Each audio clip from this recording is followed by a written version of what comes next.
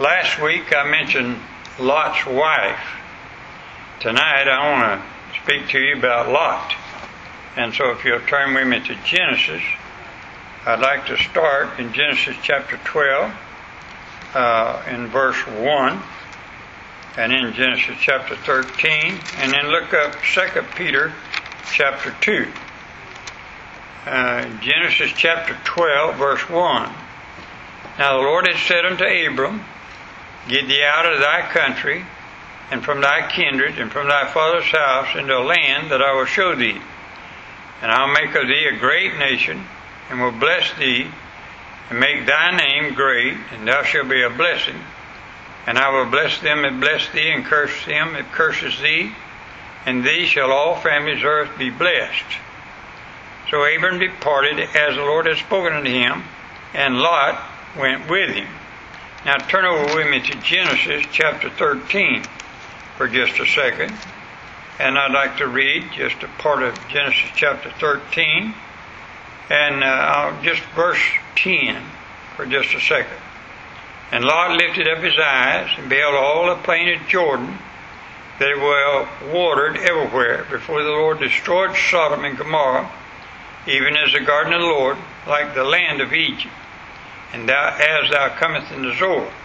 And Lot chose him all the plain of Jordan, and Lot journeyed east, and they separated themselves the one from the other.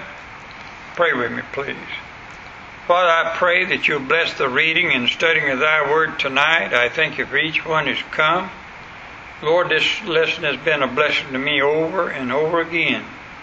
And I pray it'll be a blessing to everyone here tonight. In Jesus' name we pray.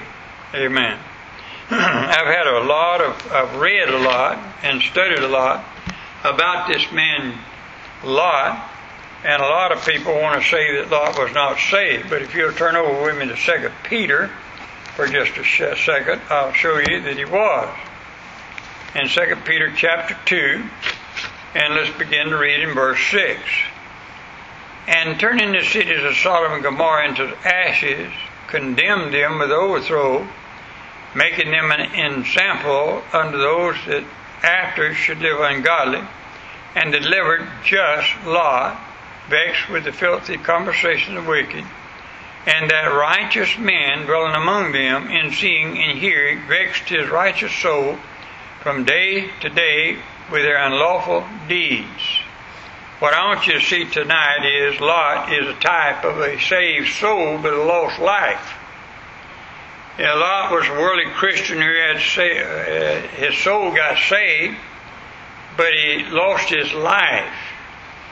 Now, because he lived for self and was in bondage to the things of this world. I was reading in 1 John, it said, Love not the world, neither things in the world. And he goes on talking about the love of the world. Now, it's not talking about this round thing that we live on, we call the world. It's talking about the world system and the things that's in the world. We're not to love the world. And because if you get in love with the world, it'll engulf you and succumb you to the evils of the times. Now, I believe the saddest thing in this world is a wasted life. I've seen so many people come down to the end of their life, and it's just a wasted life. I was talking to somebody the other day. I want every day of my life, I want something that I can accomplish today. That and when the sun goes down, I can say, well, I got this done. I did something today that counted. And I was talking to this person the other day, and they just don't have any goals in life. To get up in the morning, eat breakfast, a little bit of something, lay around all day, and go back to bed. And that's some of their life. It doesn't mean a thing. Now, I believe the saddest thing in life is a wasted life. I don't believe anyone wants their life to count for nothing. I'd like to take the life of Lot now and show you 7 things about a saved soul but a wasted life. Lot walked by sight and not by faith. Now you got to remember something. 2 Corinthians chapter 5 in verse 7 says, For we walk by faith, not by sight. I was talking to somebody just yesterday about what's going on in the world today and these riots and all this mess. And I said, what you got to learn to do is don't look at everything that's going on around here. And let me show you what I'm talking about. Did you know there's how many million in America? There's 300-something million in America, okay? That's people, men, women, children, everything that live in America. What they show on TV is maybe 100,000 over here is rioting, 10,000 over here is rioting, and a bunch of nuts over here, and so on. And you put all that together, that ain't even a million. And so you put what they're showing is so bad in the world against the whole thing, and it's not really that bad. It's bad enough. I hate what's going on, but what I'm trying to say is the whole world is not that way. It's just a bunch of bad people. And God's still in control, and we don't live by sight. We don't look at that stuff and worry ourselves to death. We live by faith. We trust God. Amen? Now, Habakkuk chapter 2 and verse 4 said, behold, his soul, which is lifted up, is not upright in him, but the just shall live by his faith. Romans chapter 1 verse 17. For therein is the righteousness of God revealed from faith to faith, as is written, the just shall live by faith. Now, Lot lived by sight, not by faith. Hebrews 10 verse 38. Now the just shall live by faith, but if any man draw back, my soul shall have no pleasure in him. Now Lot lived by sight. This is shown to us by the choices that he made. Go back now to Genesis chapter 13 for a few minutes, and let's go through Genesis chapter 13, and I'll show you the downfall of Lot and how it happens. And that's the way the same thing happens to those that backslide and get away from the Lord in a wasted life. In verse 1, Abraham went up out of Egypt, he and his wife and all that he had, and Lot with him into the south. And Abraham was very rich in cattle and silver and in gold, and went on in his journey, and so on. Now, and then come on down to verse 5. And Lot also, which with Abraham, had flocks and herds and tents. And the land was not able to bear them, that they might dwell together, for their substance was great, so they could not dwell together. And then they had strife together, and so on. And verse 8 said, and Abram said unto Lot, let there be no strife, I pray thee, between me and thee, and between my herdmen and thy herdmen, for we be brethren. Is not the whole land before thee? Separate thyself, I pray thee, from me. If thou wilt take the left hand, then I will go to the right. Or if thou depart to the right hand, then I will go to the left. And Lot lifted it up his eyes, and beheld all the plain of Jordan, that it was well watered. You know what that tells me? That tells me that Lot lived by sight. He was looking for something easy. He didn't want the mountains and the rugged parts. He lived by sight, not by faith. Now you compare what and how Lot chose his lifestyle in 2 Corinthians chapter 4. Turn over there just a second with me in 2 Corinthians chapter 4. And I want you to look with me, please, in verse 18. Chapter 4, verse 18. While we look not at the things which are seen, but at the things which are not seen. For the things which are seen are temporal, but the things which are not seen are eternal. Now, so you compare how Lot chose and what God says to choose, and look at the difference. The worldly Christian lays up treasures on earth and has little or no treasures in heaven. But Matthew chapter 6, verse 19, 20, and 21 says that Christians are lay up their treasures in heaven, not on this earth. And then the worldly Christian, walking by sight, is governed by the world's wisdom and standards. Now turn over to 1 John. I mentioned it a few minutes ago, but I'd like to show you further in it. In 1 John chapter 2, and look with me in verses 15 down through verse 17. Love not the world, neither things in the world. If any man love the world, the love of the Father is not in him. For all that is in the world, the lust of the flesh, the lust of the eyes, and the pride of life is not of the Father, but is of the world. And the world passeth away, and the lust thereof. but he that doeth the will of God abideth forever. Now, so you notice how Lot chose by sight, and God said plainly, don't choose the things of the world. So a wasted lie of a Christian is one who walks by sight rather than by faith. Number 2, Lot made his home and raised his children in wicked Sodom. Go back now to Genesis chapter 13 and look at verses 12 and verse 13. And Abram dwelled in the land of Canaan, and Lot dwelled in the cities of the plain, and pitched his tent towards Sodom. But the men of Sodom were wicked and sinners before the Lord exceedingly. Now notice how the downgrade of Lot's life went. Genesis 13 verse 12. Number 1, he pitched his tent towards Sodom. In other words, he placed his tent where he could see everything that was going on down there. And number 2, in chapter 14 now, look at verse 12. And they took Lot, Abraham's son, who dwelled in Sodom, and his goods, and departed. So first thing, he's pitching his tents towards Sodom. The next thing you see, he's dwelling in Sodom. And Genesis 19, in verse 1, said he sat in the gate of Sodom.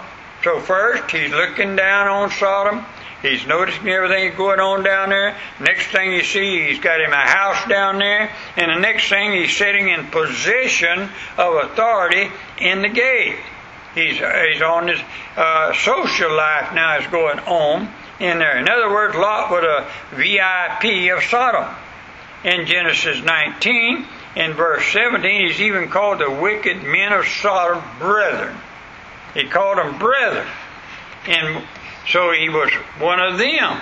Probably Lot never intended to drift into the worldly, sexual, God-dishonoring life of Sodom. But what Christian ever intends to go away from God and to dishonor Him? Then, notice, before long, his wife and his children were thoroughly engrossed with the worldliness of Sodom. They were dance mad, pleasure mad, drink mad, fashion mad, sex mad. This is an update of today's world, although it happened some 2,000 years ago. But God calls in us to separation. In 2 Corinthians 6, verse 14 through 18, he said, "Come out from among you and be separate, saith the Lord." We're not to be like that bunch. But Lot, he went and became part of that bunch. Number 3, Lot was out of touch with God. Now go back to chapter 13. I want you to look at 14, verse 14. And the Lord said unto Abram, after that Lot was separated from him, "Lift up now thine eyes and look from the place where thou art northward and southward and eastward and westward."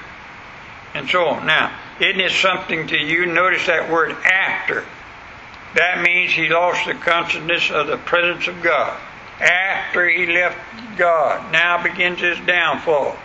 In Job 23 and verse 3, "Oh, that I knew where I might find him, that I might come even to his seat." We're to go to God, not run from God.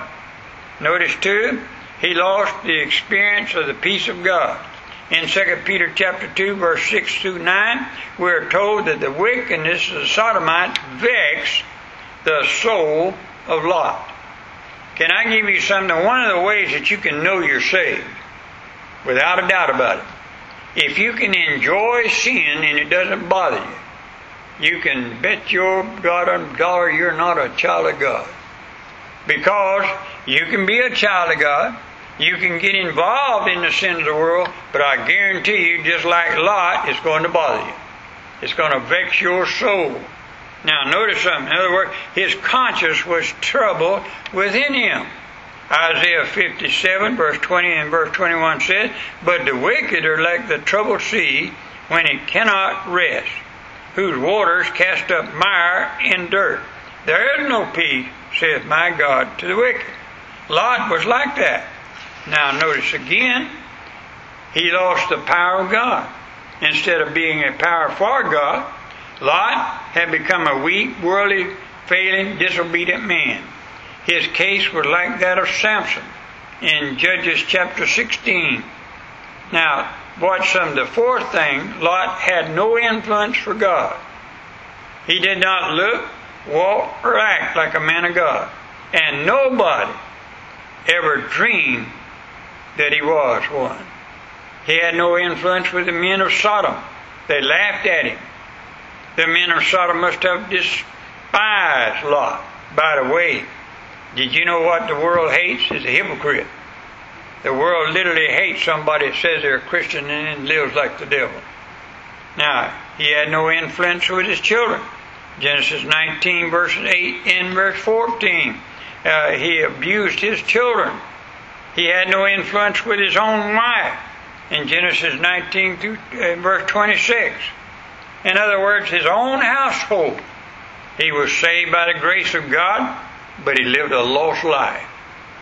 You know what would be I think to me personally, the worst thing that I believe that a child of God could do is live in a house with a wife and family, and you go to heaven and they go to hell.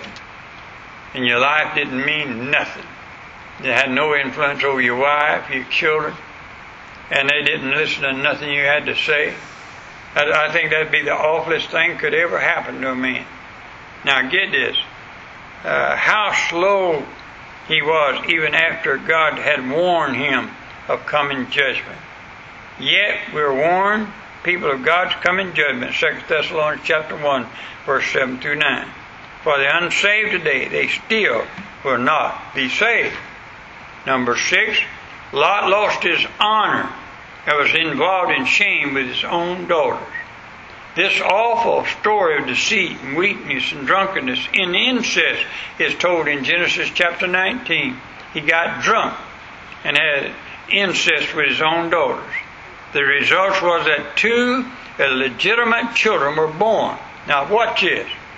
Moab and Ammon was the 2 children that was born to him. You know who was the greatest enemies of the children of Israel all down through the ages? The Moabites and the Ammonites. Sin, if it is harbored, goes on working in the heart, in life, and eventually leads to shame and tragedy, even to members of one's own family. Finally, Lot was literally saved, yet so as by fire. Now turn with me to 1 Corinthians just a minute. 1 Corinthians.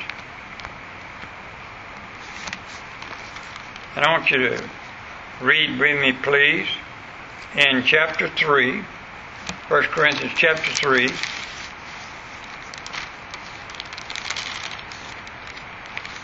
Let's begin to read in verse 11. And listen to me very carefully. Now here's where the Assembly of God and different other denominations that teach that you can be saved and lose your salvation, they use verses like these and they misquote them and misuse them, and they only use parts of them. Now watch what it says. For other foundations can no man lay than is laid, which is Jesus Christ. Now if any man build upon this foundation, gold, silver, precious stone, wood, hay, stubble, every man's work, not his soul, every man's work shall be made manifest, for the day shall declare it, because it shall be revealed by fire. And the fire shall try every man's work of what sort it is. If any man's work abide which he hath built thereupon, he shall receive a reward. If any man's work shall be burned, he shall suffer loss. But he himself shall be saved, yet so as by fire. Know ye not that you are the temple of God, and the Spirit of God dwelleth in you? Now, here's what is taught here. There's a perfect teaching here of 1 Corinthians chapter 3, verses 11 through 15. Is the same thing as teaching Lot's life.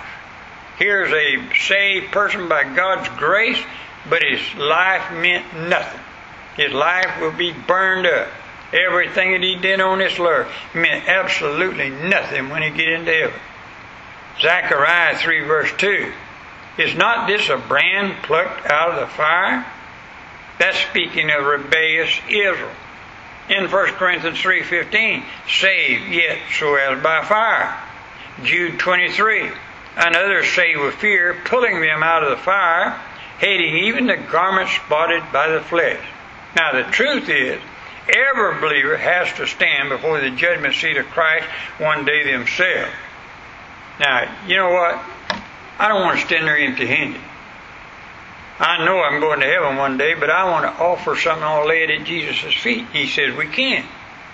But many a person is going to heaven saved by the grace of God and that alone, and then they go to heaven and they have nothing that they can lay at Jesus' feet and say, thank you, Lord, for saving my soul. That's a picture of Lot's life. And he lived a terrible testimony, had no influence. His own brother, son-in-law, never believed him. They mocked him because he was such a rebellious and backslidden Christian, but yet he was saved, and yet he didn't have any influence. I like to think that I've lived a life before my kids and my grandkids and my great-grandkids that I have some kind of influence on them, that I can show them what is right and the right way to live. And that's the kind of life that I want to live. And Lot is absolute opposite of that. And I see so many people that live in the home and live on the work, on their jobs, and they have no testimony for the Lord. They live in they're Christians, they're saved by God's grace, have no influence. Their life absolutely means nothing. And brother, I'm going to tell you something. One day, their life will be manifested or made known. What a horrible day that's going to be for some people, amen? But then the Bible says that God will wipe away all tears. In other words, we're all on level ground from then on. But every one of us is going to stand and give an account of our life. Amen? I want to live not only in heaven, but I want to live on the way. I'm going to have a good time living for the Lord while I'm going. Stand with me, please. Heavenly Father, will you bless each one that's come? And let us study Lot's life. I wonder what he'd have been, Lord, if he would just stayed next to Abraham. Just stayed with him. Stayed in the same company of God's people. And enjoyed the blessings of God that you intended him to do. But Father, he went his own way and looked away from you. And Father, I see so many people doing that, just inch by inch, getting away. And then end up with a wasted life. Bless us, Lord, watch over and keep us, we pray now. In Jesus' name, amen. Thank you very much for being here tonight.